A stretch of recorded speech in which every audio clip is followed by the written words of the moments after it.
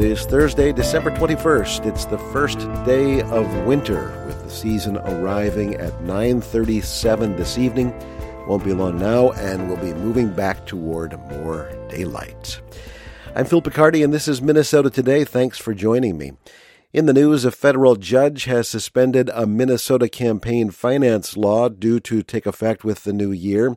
The law's supporters hope it discourages activities by corporations with a measure of foreign ownership. The judge said it could squelch speech and is too broad. The Minnesota Attorney General's office has filed an appeal in a legal fight over a new law which places limits on disability claims for first responders. John Collins has more. The appeal challenges a district court judge's decision to temporarily pause implementation of parts of the new law, which aims to limit the cost of the disability programs to cities and the state pension plan.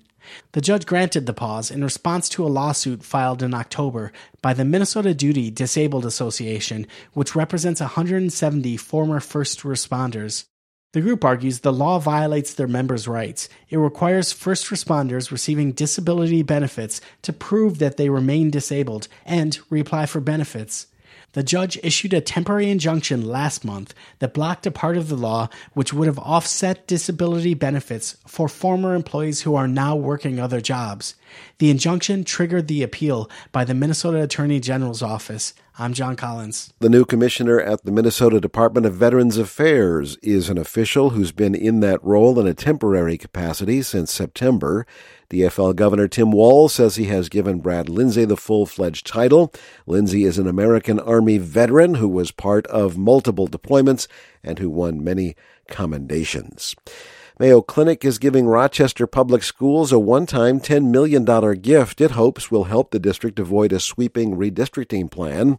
The funding will prevent the closure of 3 schools, eliminate the need for large-scale busing changes, and allow the district to continue with its plan to implement earlier start times for elementary school students and later start times for middle and high school students.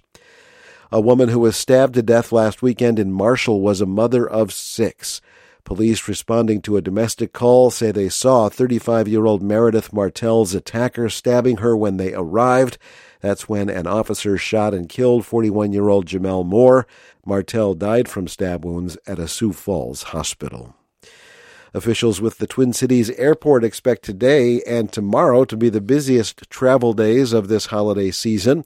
Mark Zedeklik reports. As traffic increases, airport spokesperson Jeff Lee says people should not come to the airport until the person they're picking up calls or texts to say they're ready. We are really encouraging people to help us reduce congestion on the roadways and the curbside. Lee says expanded waiting areas offer spots near the terminals. The easiest way is to go to our cell phone lots. We have a second one that just opened up in the last month. They're both on Post Road, just a quarter mile off of Highway 5. Post Road is easy access to Terminal 1 and Terminal 2. It's a free waiting zone. Wait there as long as you can until your passenger makes a cell phone call to you saying they're ready. Lee is also advising travelers who want to park at the airport to reserve a spot online. I'm Mark Zedeklik. In sports, the Timberwolves fell to the 76ers in Philadelphia last night, 127-119. Joel Embiid scored 51 points for the Sixers. A Wolves winning streak ended at 3 games. They host the LA Lakers tonight in Minneapolis. The Gopher men's and women's basketball teams play today at Williams Arena. The women host Lindenwood in the afternoon. The men tip off against Ball State tonight.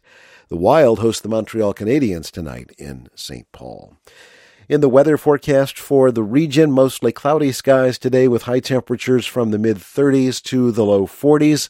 Patchy drizzle this evening, areas of drizzle in the east and fog as well overnight, low temperatures in the upper 20s to mid-30s. And then Friday, cloudy skies, drizzle in the east, some fog as well. Highs in the 30s northwest to the upper 40s in the south. It is a pleasure to bring you Minnesota Today. News happens all the time. We try to keep up with it on the radio and online, mprnews.org.